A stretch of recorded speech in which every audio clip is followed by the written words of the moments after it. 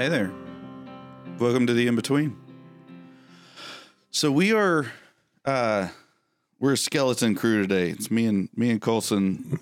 What's up, everyone? Chris and Paul are both sick, which oh man. I mean, they're sickly. They're not sick. Hate to see it. It's not like COVID or anything. They're just a little bit under the weather.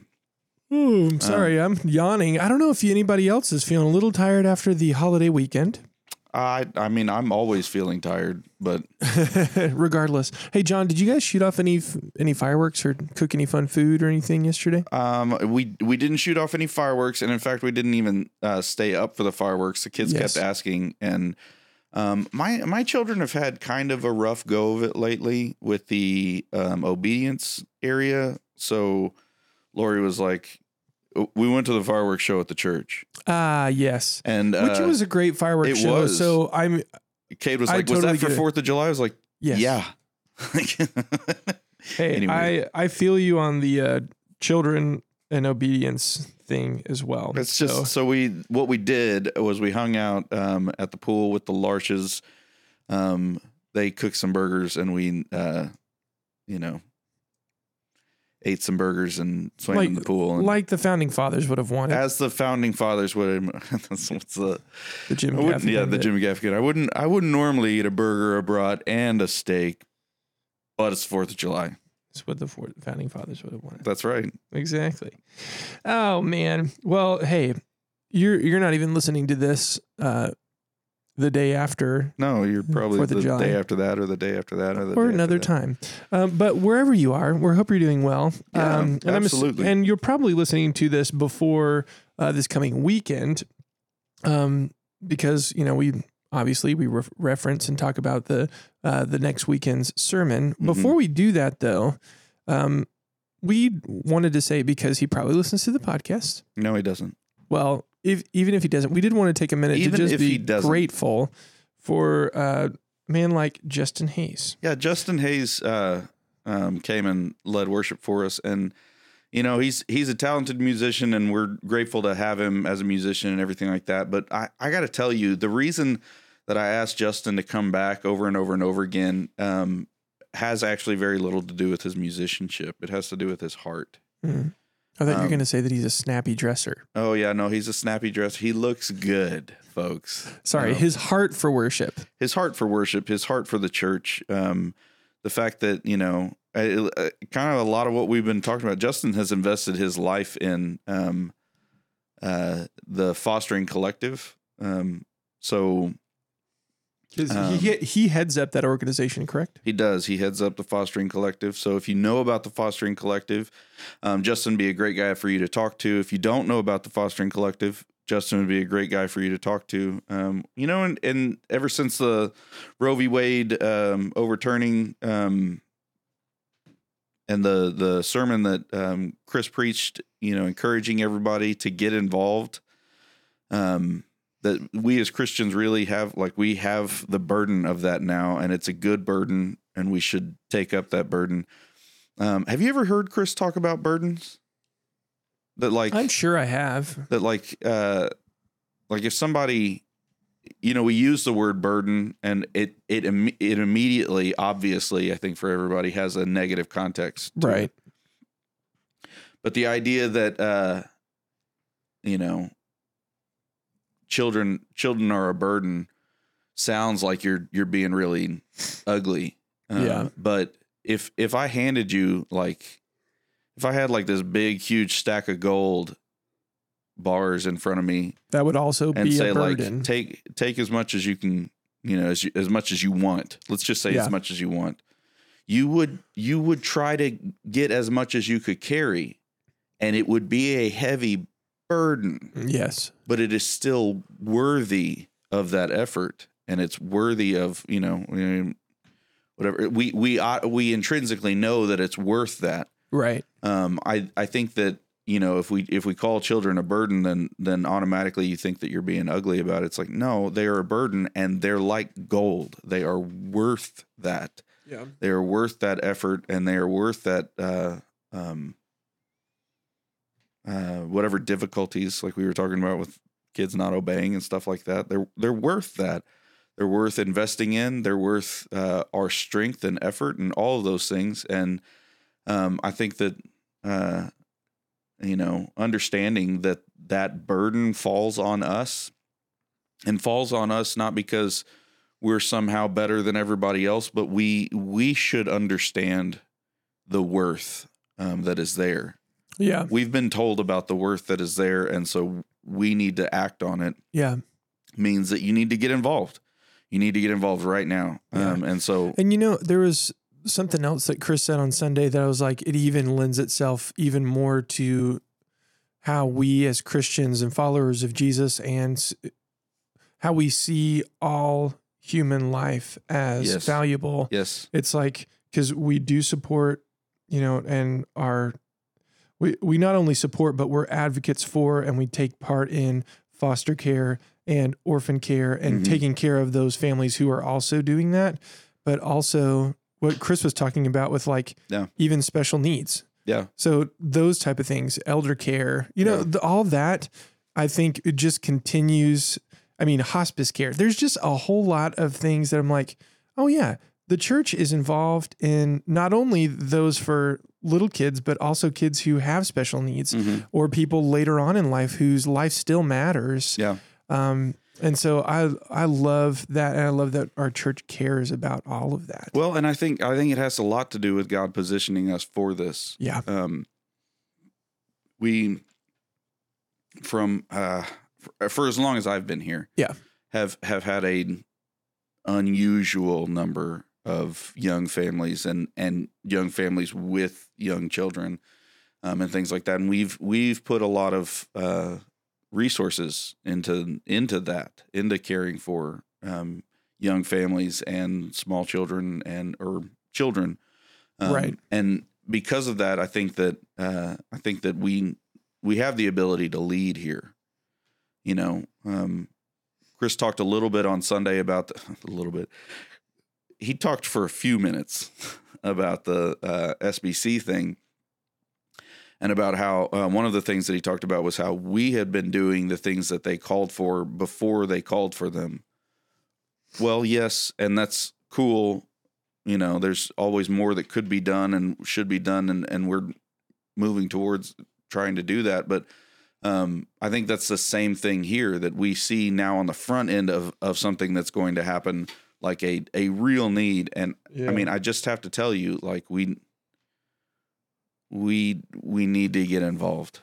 And I guess I wasn't planning on talking this much about this today, but like it's on my heart, and I feel like we need to at least say it. Like this is a big deal. And it's about to be a bigger deal. Yeah.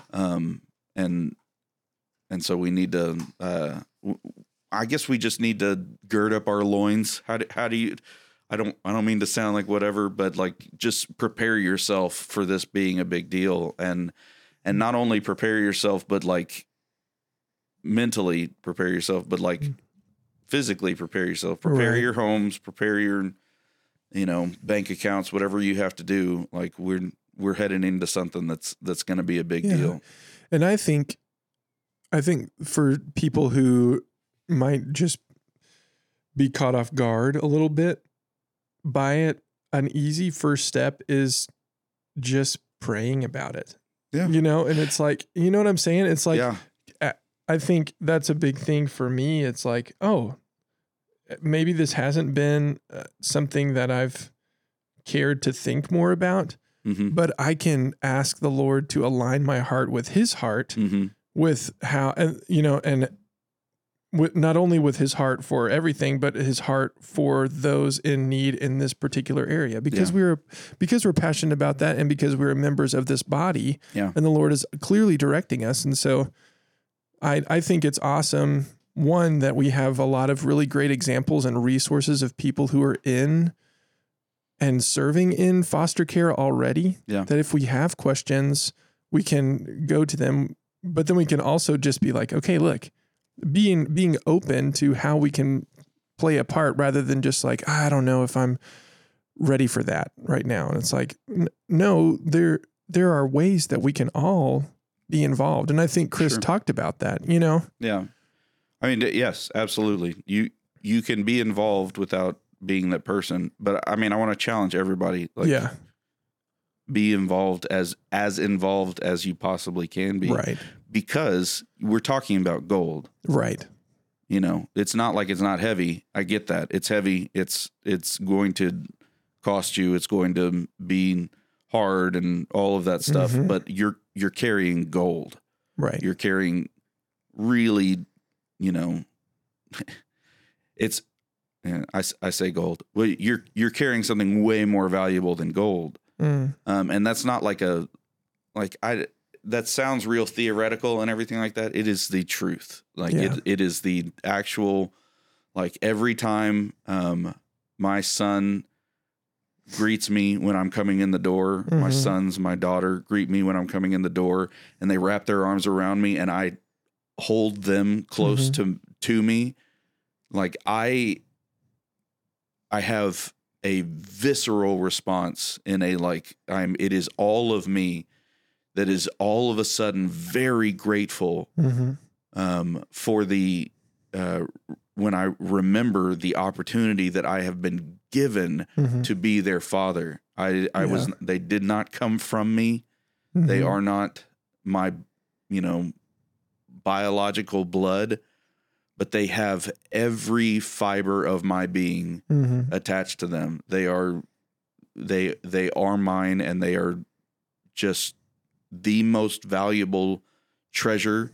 My children and my wife are, they are treasures, and they're the only treasure that I have. Yeah. Like I have the gospel and I have my family. And those treasures that I own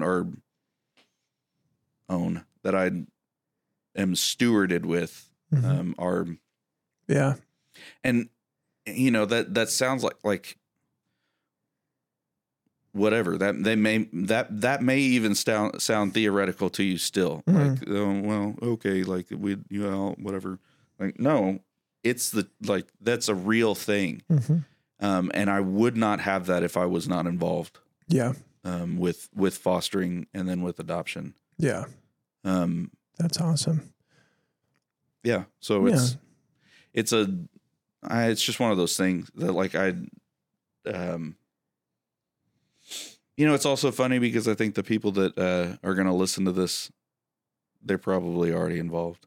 Right. But it's good for them to hear your heart about it. Well, yeah. And I want us to be overflowing with this so much that we're talking to everybody else about it. Right.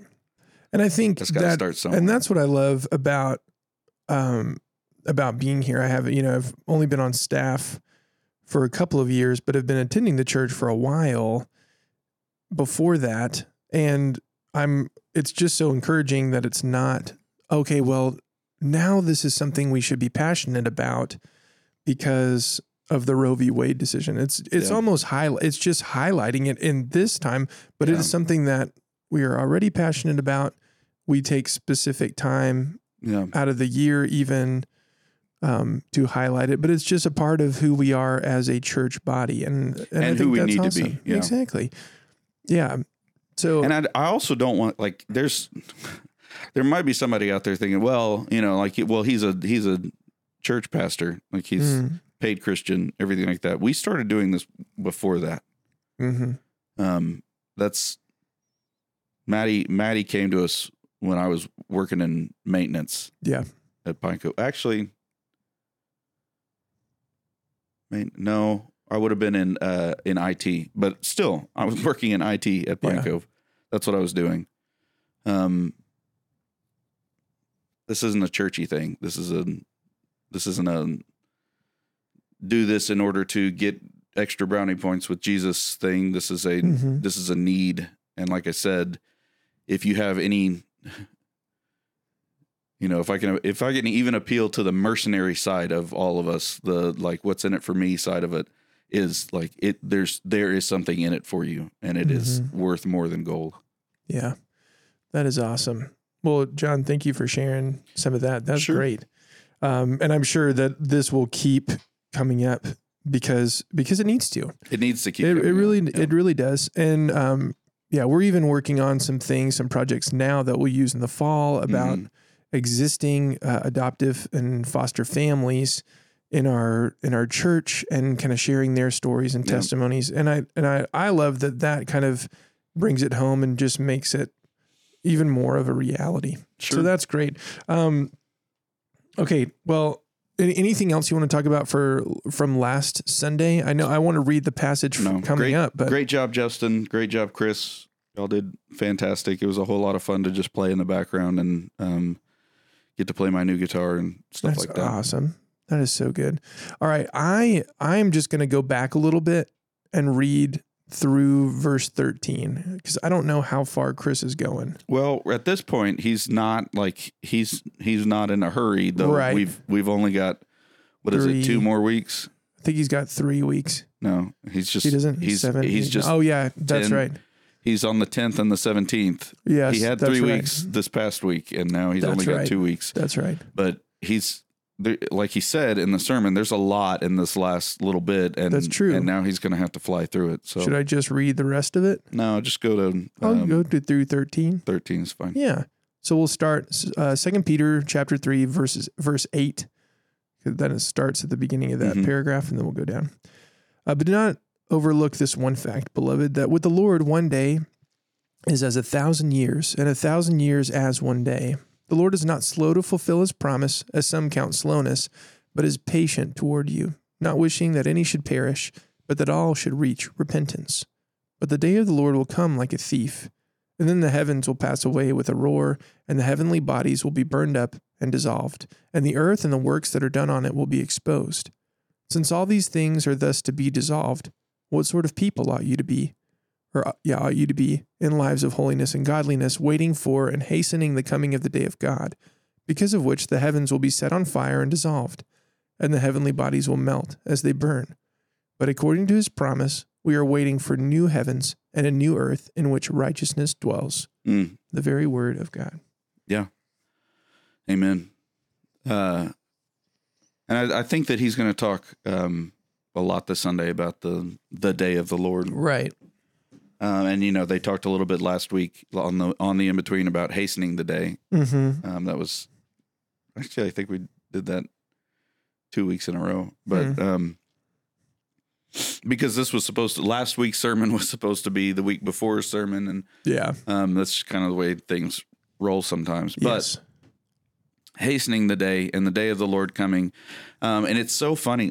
This is almost it. If you let it, this can be like a scary passage in terms of I'm sorry, what's about to happen? You're talking about everything dissolving and everything burning and melting and all of that, and it's like this is. We actually have a fun story about this in my family. I never got to. By the time I was really, cognizant of what was going on around me, my grandfather had Parkinson's so bad at the end of his life that he didn't do much. Most of the time, I remember him sitting in his chair next to the TV, and he had a real hard time there at the end, especially. He had a hard time talking. Okay. But he was a quiet man anyway, so he just wasn't super presumptive. But he had hearing aids, and it's hard to hear everything, but he was amazing. I loved my grandfather. Loved my grandfather. But it's hard for me to imagine. Then my grandfather was a very skilled baker, and he had his own bakery. He and his brothers. And I always knew that. Dad had told me that. I didn't know until later on in my life that Papa was actually he was the baker. It's one thing to own a bakery. It's another thing in my mind, especially to be the baker. He was the guy. He would be able to walk out in the morning and tell you how long it was going to take for the bread to rise, because he could feel the humidity and pressure and all that stuff. He had been doing it for so long that was a normal thing for him. Anyway. And he had super fast hands. Dad said that it was incredible to watch him You know, if you ever been to like a, what's that place? The Conveyor Belt Donuts, Krispy Kreme. Yeah. You watch them, they've got this thing that rolls across the donuts once they've been stamped to pull out the donut holes. Mm-hmm. Well, Papa did that all by hand. Wow.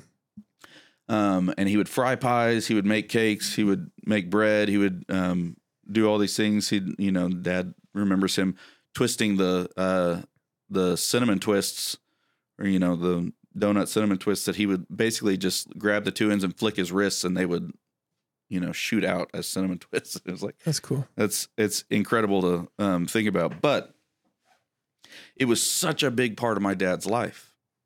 Like his father was there at 4:00 in the morning, and then he would come home, at 4:00 in the afternoon or whatever it was. And then he would go to sleep at 7. This is what my grandfather did. He did it to provide for his family. He grew up on a dairy farm, so he kind of thought it was easy work, because a dairy farm is a really hard 7 days a week work. And Papa got a day off at the bakery.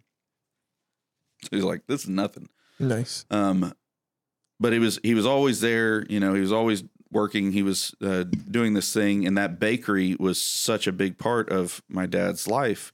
He even worked there when he was younger, and when he was in, I think, high school and college, he came back and worked there some. But after Papa's